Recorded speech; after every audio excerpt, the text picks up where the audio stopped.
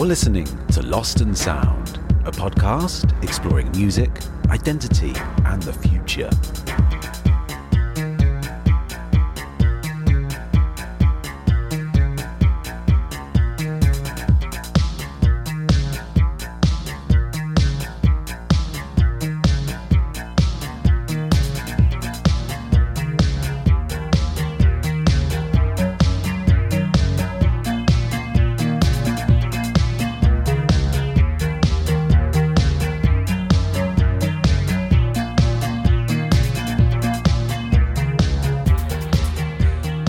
Hello, my name's Paul Hanford.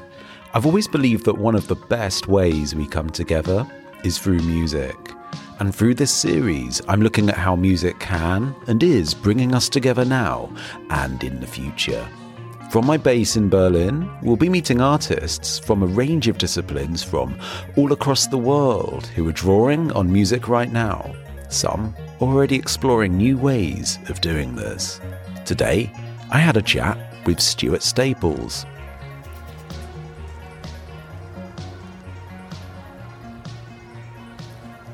Hey, how are you doing? I hope you're good.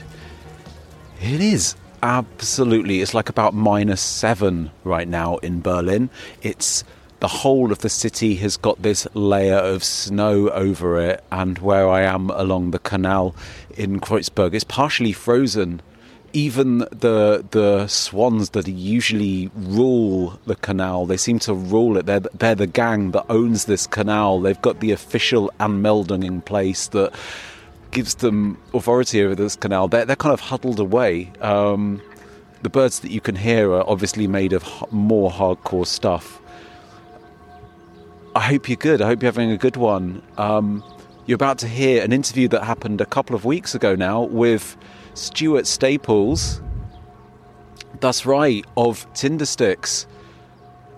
Someone who I feel has made such, on me anyway, such a singular impression in their sound.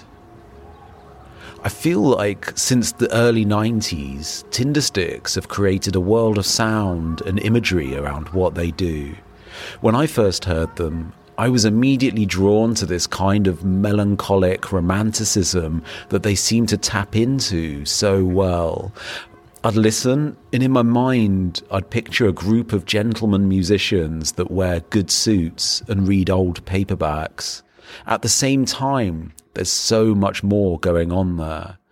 They're just about to release Distractions, the new album which was recorded in the first lockdown. And I spoke with Stuart from his home in France about this, about many other things, including his film scoring for the French director Claire Denis and the group The Television Personalities. This is Lost and Sound with Stuart Staples. Yeah. Brilliant. Thanks for speaking. Well. Yeah, I'm good actually. Well, the best as you can do, really. How about you? The same, it's I think it's in some ways it's when you work kind of at home and you spend your days working. In some ways it's not so different, but in a kind of an outlook way. I'm missing Berlin, missing Madrid, missing places I'm used to being in. So yeah, but on a day-to-day way it's kind of there's lots to do, so it's not so bad. People are far worse, I'm sure. So yeah, and you're in France at the moment, are you? Yeah. I am, yeah. So. Yeah, and so I mean, a lot of artists that I've spoken to were kind of saying with the first lockdown, they kind of enjoyed.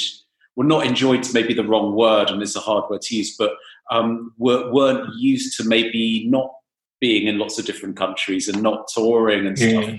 Was there an initial period where you could kind of find yourself relaxing? I don't know. I don't think so, because I think everybody has a kind of a place in their workflow, and I think for us we were halfway through a tour, so it was like we were sound checking in Bordeaux, and it's like, okay guys, pack up, go home, and we had to get 14 people home that night. It was kind of and so it was. There was a lot of energy. There was a lot of energy that was there, and kind of, and it was just and gone. And so I think if you're kind of if I was in the kind of cycle of, okay, I'm writing an album at the moment and stuff, I probably would have enjoyed it without that kind of pressure. But I think it was something for us that was kind of ripped away from us, and it was our first tour in like 4 years. So it was kind of, it was just our own story. That I think everybody has their own story in this, and I think ours was that for sure. Yeah. So you did the sound check, but didn't get to play that night. We almost did the sound check. We were just about to walk on stage. We just got the kind of the okay from the crew, to do that. So but it's I mean, I think in one way, we played 30 concerts at the beginning of last year, and we had to cancel 30 or 40. So it's so in one way, I kind of I feel lucky that we were able to do that, because there's people I know that were ready to start in April or something, that had a new album out, all that work, all that kind of energy, and it's like it's kind of gone forever. So at least we got to kind of like touch it, in a way. So. Yeah, that's an interesting point, actually, isn't it? Because so much energy and nerves and preparation goes into putting any stage of a project together, whether it's touring or an album and stuff like that. And do you think that you'll go, when this is over, do you think you'll kind of feel like, obviously an album's come out since, but do you feel like you'll be going back to revisit where you left off in a way live? No, I think it's a moment in time. I think touring No Treasure But Hope was very particular, and so it's such a kind of a naturalistic record. It was kind of rehearsed, rehearsed around the piano. It was very much about the five of us being together, and to take that onto a stage was a really kind of natural process. I think if we were looking at like thinking about playing Distractions, say, I think we'd all be sitting around scratching our head, going, "How do we do this? How do we do that?" But I think in a way, it's there is also, I realized with making the album that without a kind of pressure to take it onto a stage, kind of brought a different kind of freedom to the record as well, which I really enjoyed. So, because I wasn't thinking about how do we do this on stage, or how do we represent this. It had a totally different kind of freedom about it, and I think that in one way was a really positive thing for the record itself. Yeah, I mean, I love Distractions, and it does feel like, I mean, your music to me has always sounded very intimate, but this feels like intimate in a different way, like maybe with more kind of like sort of smaller electronic sounds driving parts of the music as well. Is this one of the things that you kind of got into exploring because of this? I think it's something. I think a lot of the last period have been kind of. We have been working on things like the High Life soundtrack, or my solo album Arrhythmia, or the soundtrack of My New Bodies. And I think it's, it went a lot of different places in making those records. They're all kind of pretty under the radar, but I think that, there was a lot learned from working on those. And I think coming back together, making No Treasure But Hope, pianos, double bass, kind of vibraphones. It's like it's a place that I mean, I don't think it's ever easy making music, but I think everybody with No Treasure But Hope is in their kind of their I wouldn't say comfort zone, but they're in a space that they understand within the band. You know what I mean? And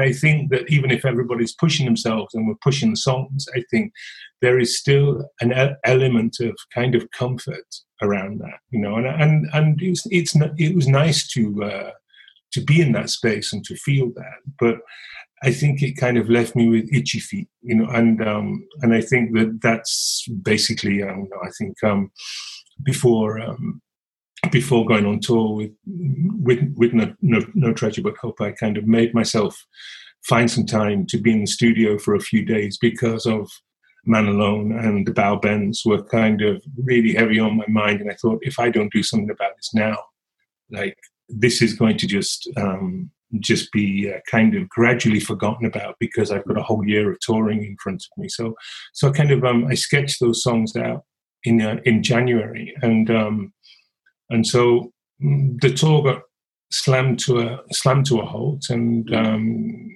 these things, these pieces of music were still really kind of alive inside me. And so I just found myself being pulled back to the studio, and then I stayed there a while and started to exchange the ideas with the band, getting things back from them, and kind of just over the first lockdown, it was just grew and sketched out really. And then in the summer, we were able to jump on planes, get together in studios, and just try and figure it all out. So I think it's it's a mixture of things. I don't think it is a reaction to being in a lockdown, but at the same time, it definitely fed into it and had an effect on it for sure. So. Yeah, it's interesting sort of finding out all of these different ways people have kind of reacted, whether it's consciously or just through circumstances and not consciously into it. But like what you were saying a little bit just now about like High Life as well. I watched that in the summer and I wasn't aware that you did the soundtrack till the end of the film, and I really enjoyed the soundtrack. And you've worked. It's great, and like I loved the Trouble Every Day soundtrack years ago, even though the film terrified the hell out of me. Did you? What was the? Did you find it quite a terrifying film? We lost a few kind of engineering assistants in the studio while we were working on it for sure. I think you kind of. You kind of get to a point where you become you're so wrapped up in the work and what you're trying to achieve, you become numb to the to the emotions in it. Sometimes you kind of you latch onto something and you're really kind of pushing it. I think that scene, which is a brilliant scene, and with Beatrice, with like the cannibal scene when she lures that young guy into the room, it's like it was a tough thing to work on, but at the same time you just you're looking for something and you're just concentrating on that all the time. You never step back and go, oh my God, what's happening here? But the people around us were like dropping like flies in the studio. But it's I think it's I think with with making Trouble Every Day especially, it's kind of it's kind of in a similar way High Life is as well. It's like a gift for somebody to make music for, really, because you have this film that's it's got such an identity, but the way that Claire thinks about it and the way she always talked about it before she even gave us the script was that it was a film about kissing, about romance, and why people want to bite each other, and I think that's when you start from that point and you connect with a certain romance inside of it. It's a really exciting space to be in, with a film like Trouble Every Day, which is really tough and gruesome in parts, but to concentrate on the definite romance that's inside it. And I think that's something that is like a gift. I think it's I was very kind of. I'm always kind of happy to have had the opportunity to work on that film. Yeah. So. Yeah, no, definitely. It's a very kind of like your music has always, to me, felt very romantic as well, and it's having that kind of romanticism kind of blended with the horror and the beautiful way it's filmed is such a, I think that makes it all the more terrifying in a way. Yeah, no, I agree. I watched it relatively recently. There was a screening at a festival that we were playing, and I kind of I went and watched it. But it's really, really hard not to criticize your own work.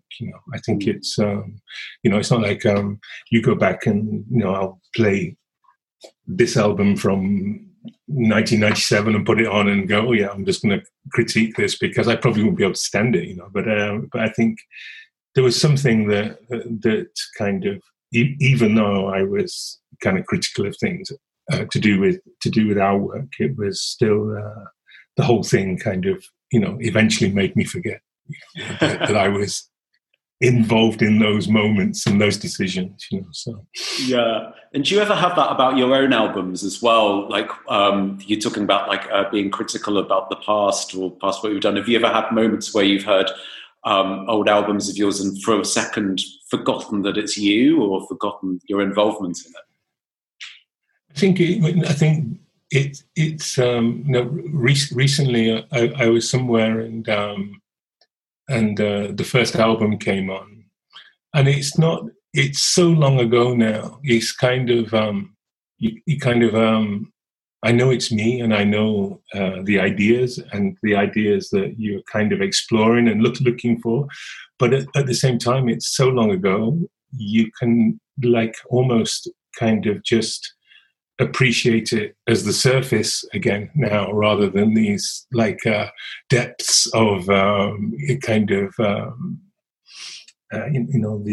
exploration that you just get involved in when you're making a record. So I think you can have feelings like especially about when you're a singer. I mean, it's like hearing yourself sing 30 years ago. It's like he's looking at a picture of yourself 30 years ago. It's like, it's never I think that part for me is never enjoyable in that way. But in writing, I think in writing, I think when you write a song or react to a film or a situation, you're making a piece of music, it's always as if for me, like you're starting afresh and going, how do you write a song? And I think so I've had moments when I've heard songs that were written a long time ago and think, wow, how did I do that? It's like, I mean, if somebody said to me, like, write a song like Traveling Light Now or something, I go, wow, I wouldn't know kind of where to start. I think it's, and I think there is that about writing, about kind of chasing ideas that you a lot of the time you feel as though you're just trying to understand something and trying to give it some form, and it's not like you can carry, for me, like a whole load of technique in there to go, yeah, I can do this, I can do that. I think, but I think gradually the other side of that is gradually you kind of build up a confidence that if you feel something and you chase it, you will find something within it. And I think that's the other side of it. I can't apply kind of learn techniques, but at the same time, I can kind of feel as though, okay, I really feel this. So where's it taking me? And kind of try and enjoy that kind of ride. So would you say you trust your instincts in that, with regard that more now than you did when you were younger? And I think it's just trusting in it a different way. I think it's like, I think when you're younger, you just don't examine things like that. You just run at things, and I think that when you go through kind of periods of doubt or whatever, and you kind of go, well, you kind of inside you think, well, you did this, you found this, so there must be something in there that kind of allows you to be hopefully kind of wiser, but to keep a kind of that sense of, I don't know, naivety, wonder, or kind of kind of exploration. I think it boils down to that, and I think it's and I think that's maybe especially true with distractions, in a way that I think in January I had this idea for this song, say Man Alone or the Bow Bends, but I didn't know where they were taking me. And, it's a feeling of, it's not so much, it's as much to do with sonics as it is to do, or atmosphere, as it is to do with the actual notes. That a moment you hear something, you feel something, and you kind of want to understand why this is so powerful to you, and it takes you on a whole kind of journey, And I think that's get kind of glimpses of things like that. And I think with with distractions, I think you kind of really felt like we were in unknown territory, and I think that's kind of an exciting place to be. I think in that way, it feels kind of closer. Kind of feels closer to some kind of intent in some way. Yeah, I love the way you describe that. Yeah, definitely. It just feels such a sort of close listening experience. Like you feel like listening to my headphones this morning, kind of feel the sounds like in my ears a little bit, even though some of the textures are very gentle. It's just very in your ears.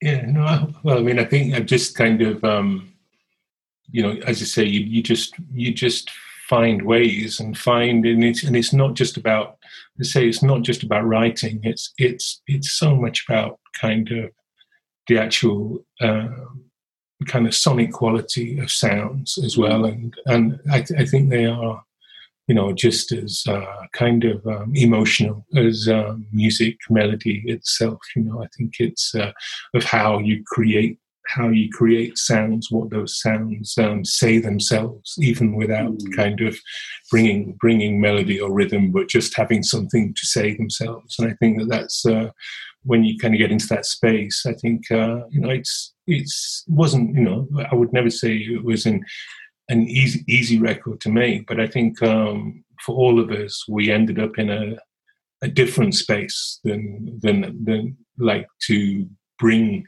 for everybody to bring their ideas to the record. It was they needed to come at it from a different angle, because the space wasn't available that was usually available to them, say on not on no Treasure But Hope. There isn't like a space for Neil to play like lead electric guitar all the way through it, and I think even for Earl, it's like it became his ideas changed from, we worked on the rhythms together, but at the same time, he was able to bring so much more to the record, played a lot of synthesizer on it, and has different ideas in that way to how other people have them in the band. And it just kind of, all those little things bring a kind of a freshness to it. I mean, even with me playing bass, because I played bass so much on the record, and it's just a different way of approaching bass guitar than Dan would play with his silky fingers, So. You took the silky fingers away. Yeah. Well, he replaced a lot of the bass guitar, but for me it was the bass was the center of the record when I was kind of here alone and kind of sketching it out, and I didn't want to pick up a guitar. I just kind of felt myself just picking up bass all of the time to find what it was I was looking for. So the bass became kind of really important. But I was sitting there a lot of the time going, I really can't wait to give this to Dan McKinnon. I can't wait to give this bass line to Dan McKinnon and see what he does with it. So, but some of it survived, And so, but I just mean, I think it feels, looking back, that it was important to kind of to break down those kind of roles in a band, especially when you're a band that have been creating for a long time. It's like you need to kind of find not that really we were looking for that, but the ideas for this record provided a kind of a demand to look at it in a different kind of way. Yeah, and if we go back to early days, if that's okay. You were born and grew up in Nottingham. Yeah. And there's this quote that you said in an interview. I'm sorry to quote you, because I know sometimes we all say things. So go, did I say that? Or that was on a Tuesday 2 years ago. But where you said it was important to be pretentious when you were growing up. And I love that, but I'm really interested to know what you mean by Well, I think that when you're young, I think being pretentious is kind of hand in hand with some kind of ambition. And I think if you come from like a mining town in Nottingham, it's like as soon as you're not kind of part of that, as soon as you break out and have your hair different or listen to different music, now you are pretentious. And I think or you're perceived as being pretentious. And I think I think that there is something about it that is kind of, it's important. Maybe it was able to kind of allow you to break out of this, this environment that, kind of, I wasn't really raised to think beyond the end of my street, and I think it's and I think there was something else that I needed, and I think it's and so I think when you're young, I think it's kind of hard not to be if you're looking for something, in a way, artistically, I suppose. It's but yeah, it's not a bad quote. No, it's a good. I love it. I thought it was going to be something terrible, but no, no. I love it as well. And I think, how did you kind of explore being different or being a kind of a musician? My pretentiousness. Yeah. How did I explore my pretentiousness? Yeah. Well, I think looking back, you're the education came from music, really. Fashion came from music, for people, of my age. And so, so it's like, and there are lines that you discover and follow, and you kind of educate yourself, and so, I think, I think here in Joy Division play Sister Ray, you go, what's this? You go and find it. You get into the Velvet Underground, and you follow that line. You follow those lines. I think, and I think it's a similar thing with literature in a way. The musicians would talk about this, would talk about that, and then you go and discover that. And even if you think, I should be reading Jean-Paul Sartre or something. If you actually make that effort to do that, it's like it's not necessarily. I wouldn't say that. What I'm trying to say is, you do take something from it. You may not. I may not. You wouldn't. I may not taken from it what I would take from it now, but you do take something from it. And but it's probably driven by just being pretentious. Yeah. We all kind of start somewhere, and then suddenly we realise it's sort of, it's gone into us in a totally different way, hasn't it? And you kind of, and you were sort of saying as well. There was something you said recently about the way in the 80s, one of the things that people were angry about, like Thatcher and the closures of mines and all of this, you sort of mentioned that there's a sort of feeling that things have gone a little bit full circle in terms of there's a lot of things to be angry about again with the state of the world and politics and stuff. Well, do you feel an echoing? I do feel an echoing, and I think it's and I think my main kind of feeling from that was a kind of a feeling that our generation, we kind of naturally tried so hard, and to break down these things that were in front of us, and in I think whether that was kind of rock against racism, what punk did, what punk did to kind of open up that conversation, and I know the way the police were in the late 70s, all of those things. You felt as though they gradually changed. You know what I mean? Like I think our generation kind of pushed something to change.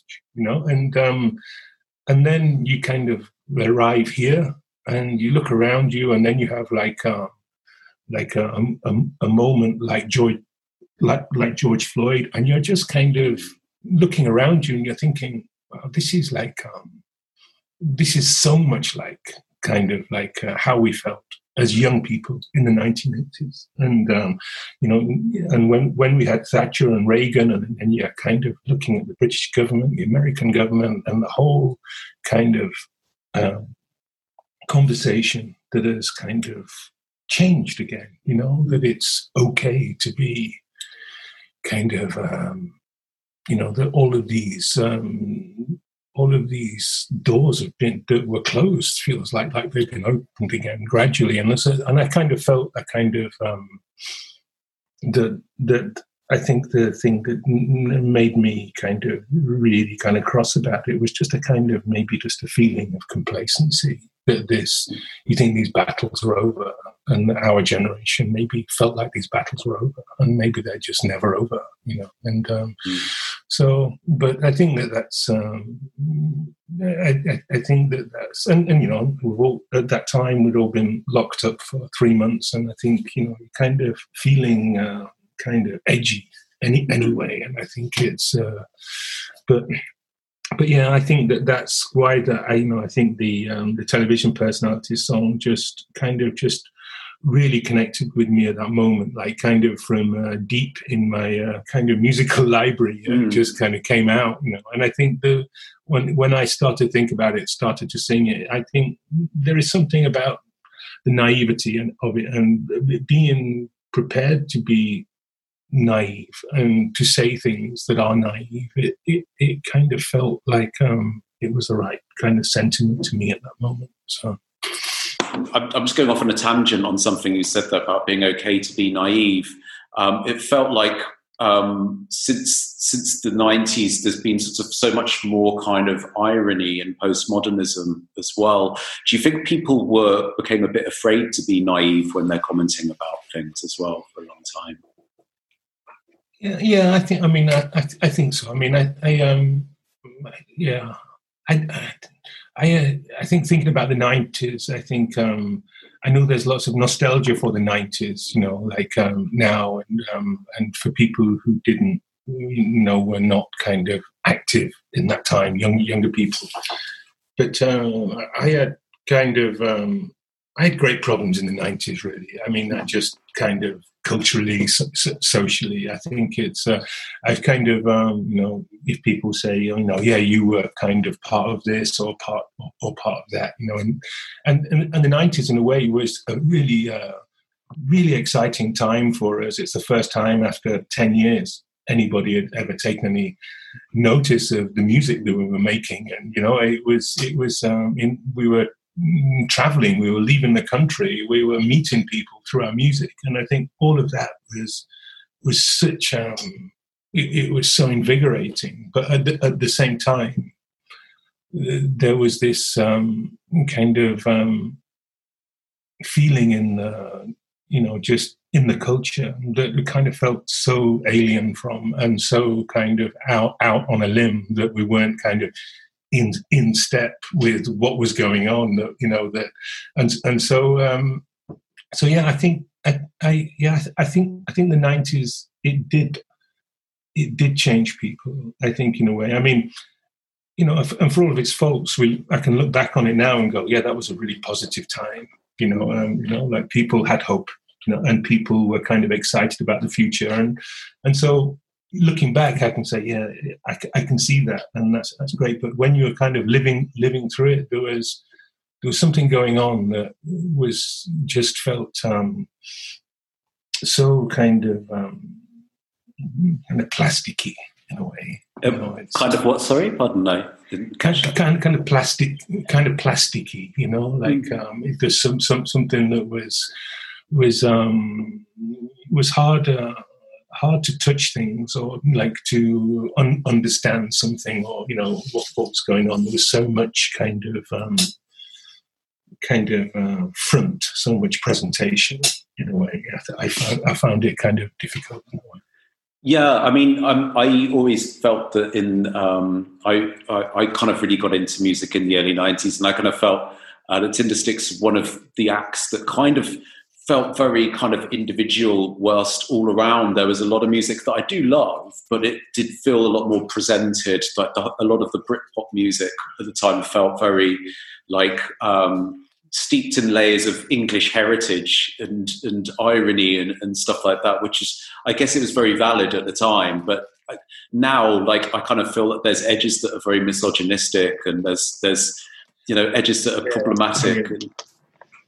Yeah, I mean, I think that whole, that was so kind of side by side with that kind of like a culture that I suppose that Loaded represented, that kind of way of viewing women. There was something, I don't know, there's just something that just didn't kind of feel like, I didn't feel comfortable in that way, kind of way. And I think it went through everything, the TV kind of just attitudes in general, even bank managers or, kind of banks, just kind of everything's kind of everything was great. Everything was kind of, it was a kind of strange time.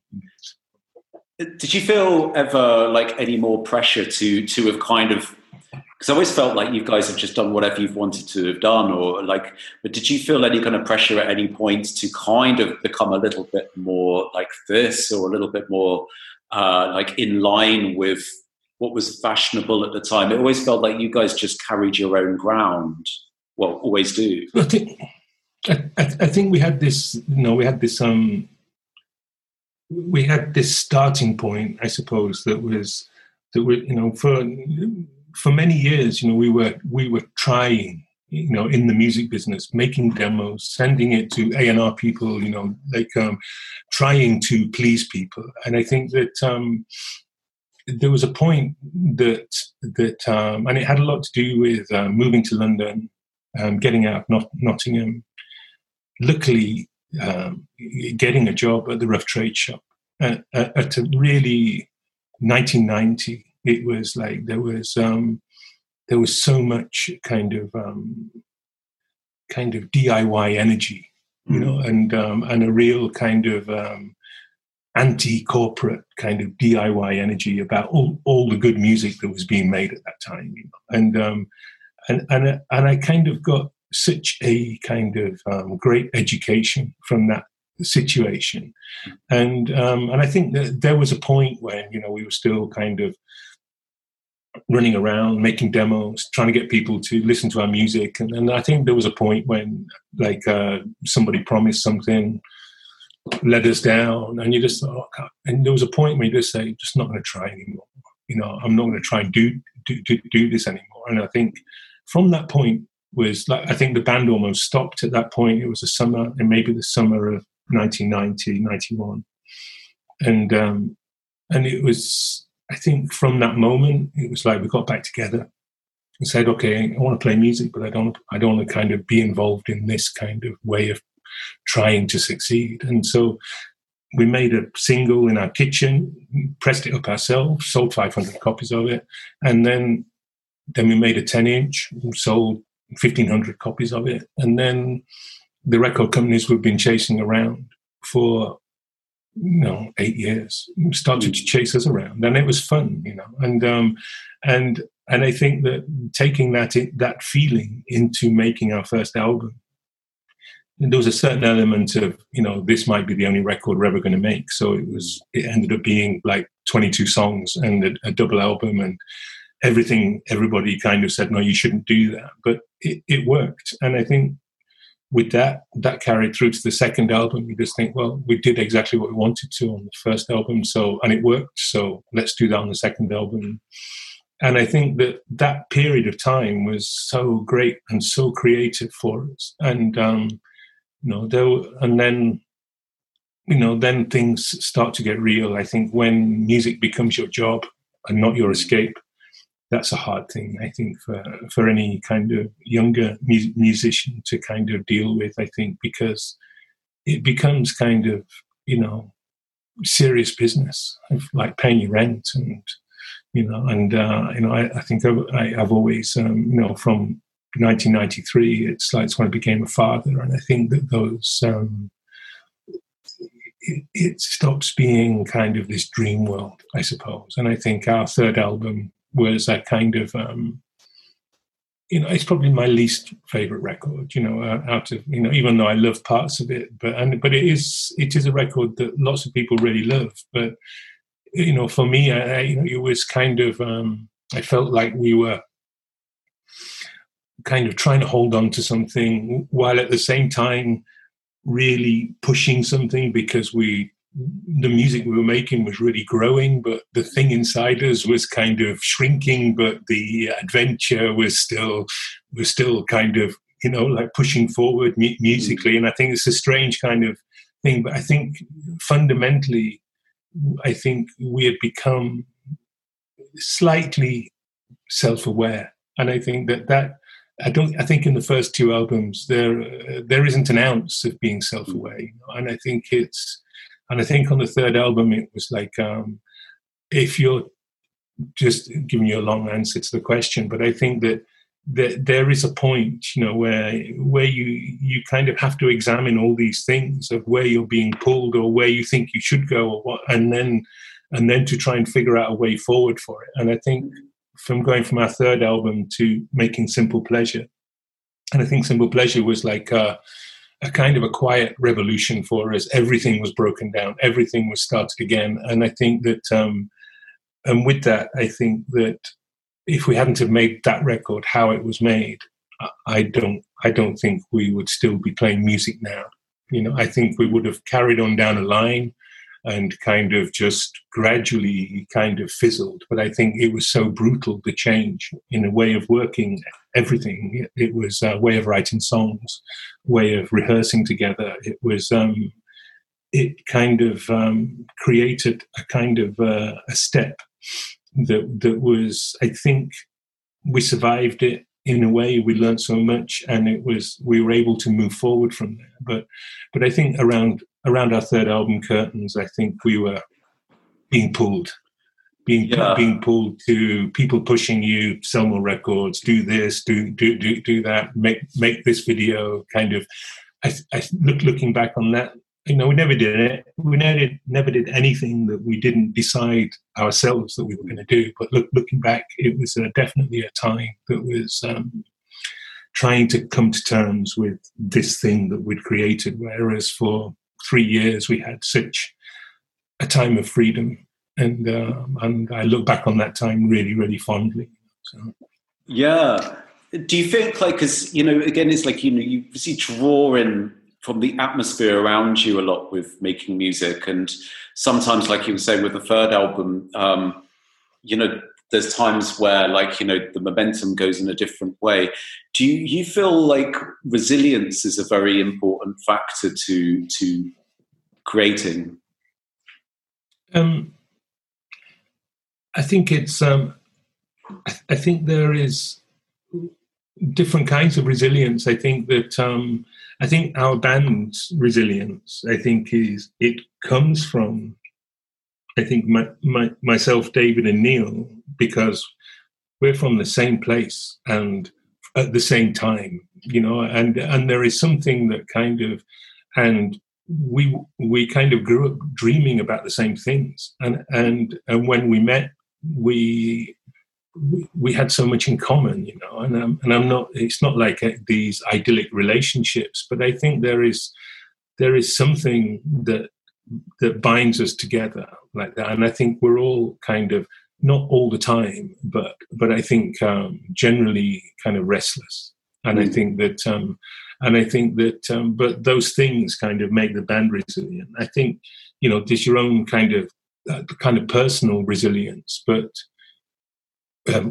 Like creative resilience, but I think you have to have a place to flow. It's like making distractions. If I hadn't have kind of if studios were not important to me, and I went to hire a studio every time I wanted to make a record, I'd be in a different situation in during the lockdown, for instance, but. I've been building my studio for 20 years. And so it's my natural workspace. And I think that kind of things like that allow creativity to flow, and I think it's the things you build around you, the relationships you build around you, they allow ideas to flow, and I think now we have this big like musical family of so many different musicians that are involved in what we do, and it's kind of, if you do have an idea, like I don't know, like when we made the soundscapes for Ypres or something, it's like I wouldn't know how to do that, but I had a strong feeling about something, and I had people around that are involved that I trust, that you can kind of go, I've got this idea, this is the idea, how do we approach it? And then gradually you can find a way to make these things happen. But I do think you need that kind of support, even if it's, like around you of like-minded people, kind of a setup, an environment that allows things to happen.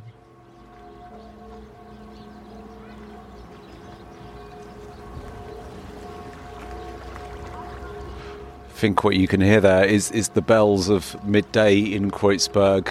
Thanks so much to Stuart Staples for sharing his thoughts and reflections for us there. The album Distractions, I believe, is out on February the 19th. I might be totally wrong with that. It's actually too cold for me to get my notes out here along the canal. I loved chatting with him. He was in the talk, he was every bit the gentleman that I'd kind of perhaps imagined he would be. And there was this just really beautiful moment, natural moment, where during the interview, his room on Zoom got dark because we went from daytime to nighttime. And as the light dimmed around him, he made a rolling cigarette with one hand and smoked it as the light went down. And I know it's such a simple little thing, but it just felt so much in keeping in some way with how I feel about Tindersticks, this kind of dusty romanticism and smoking rolling cigarettes at 4 a.m, reflecting on things kind of vibe, which I know there's so much more to what he does and they do than that, but it just felt quite magical to me. Hope you're having a good week, and I'll chat to you really soon.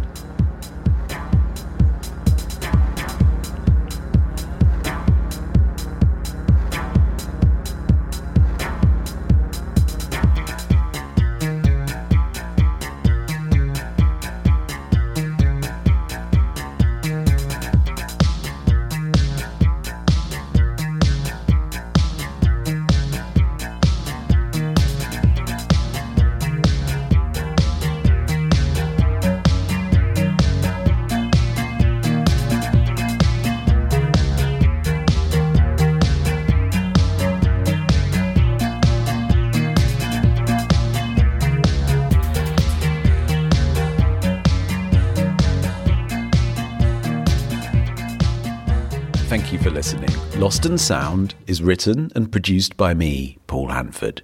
Title music by ESO. And a big thanks to Kieran Yates in the UK for mastering the levels. And this episode is being hosted by Bear Radio. And you can check out other English language podcasts from Berlin by going on bearradio.org. And if you enjoyed listening, please hit subscribe and leave a comment. It really does help. And you can also help, if you wish, the production costs of making Lost in Sound by buying me a digital coffee at coffee.com. There's a link in the socials. Take care and speak to you soon.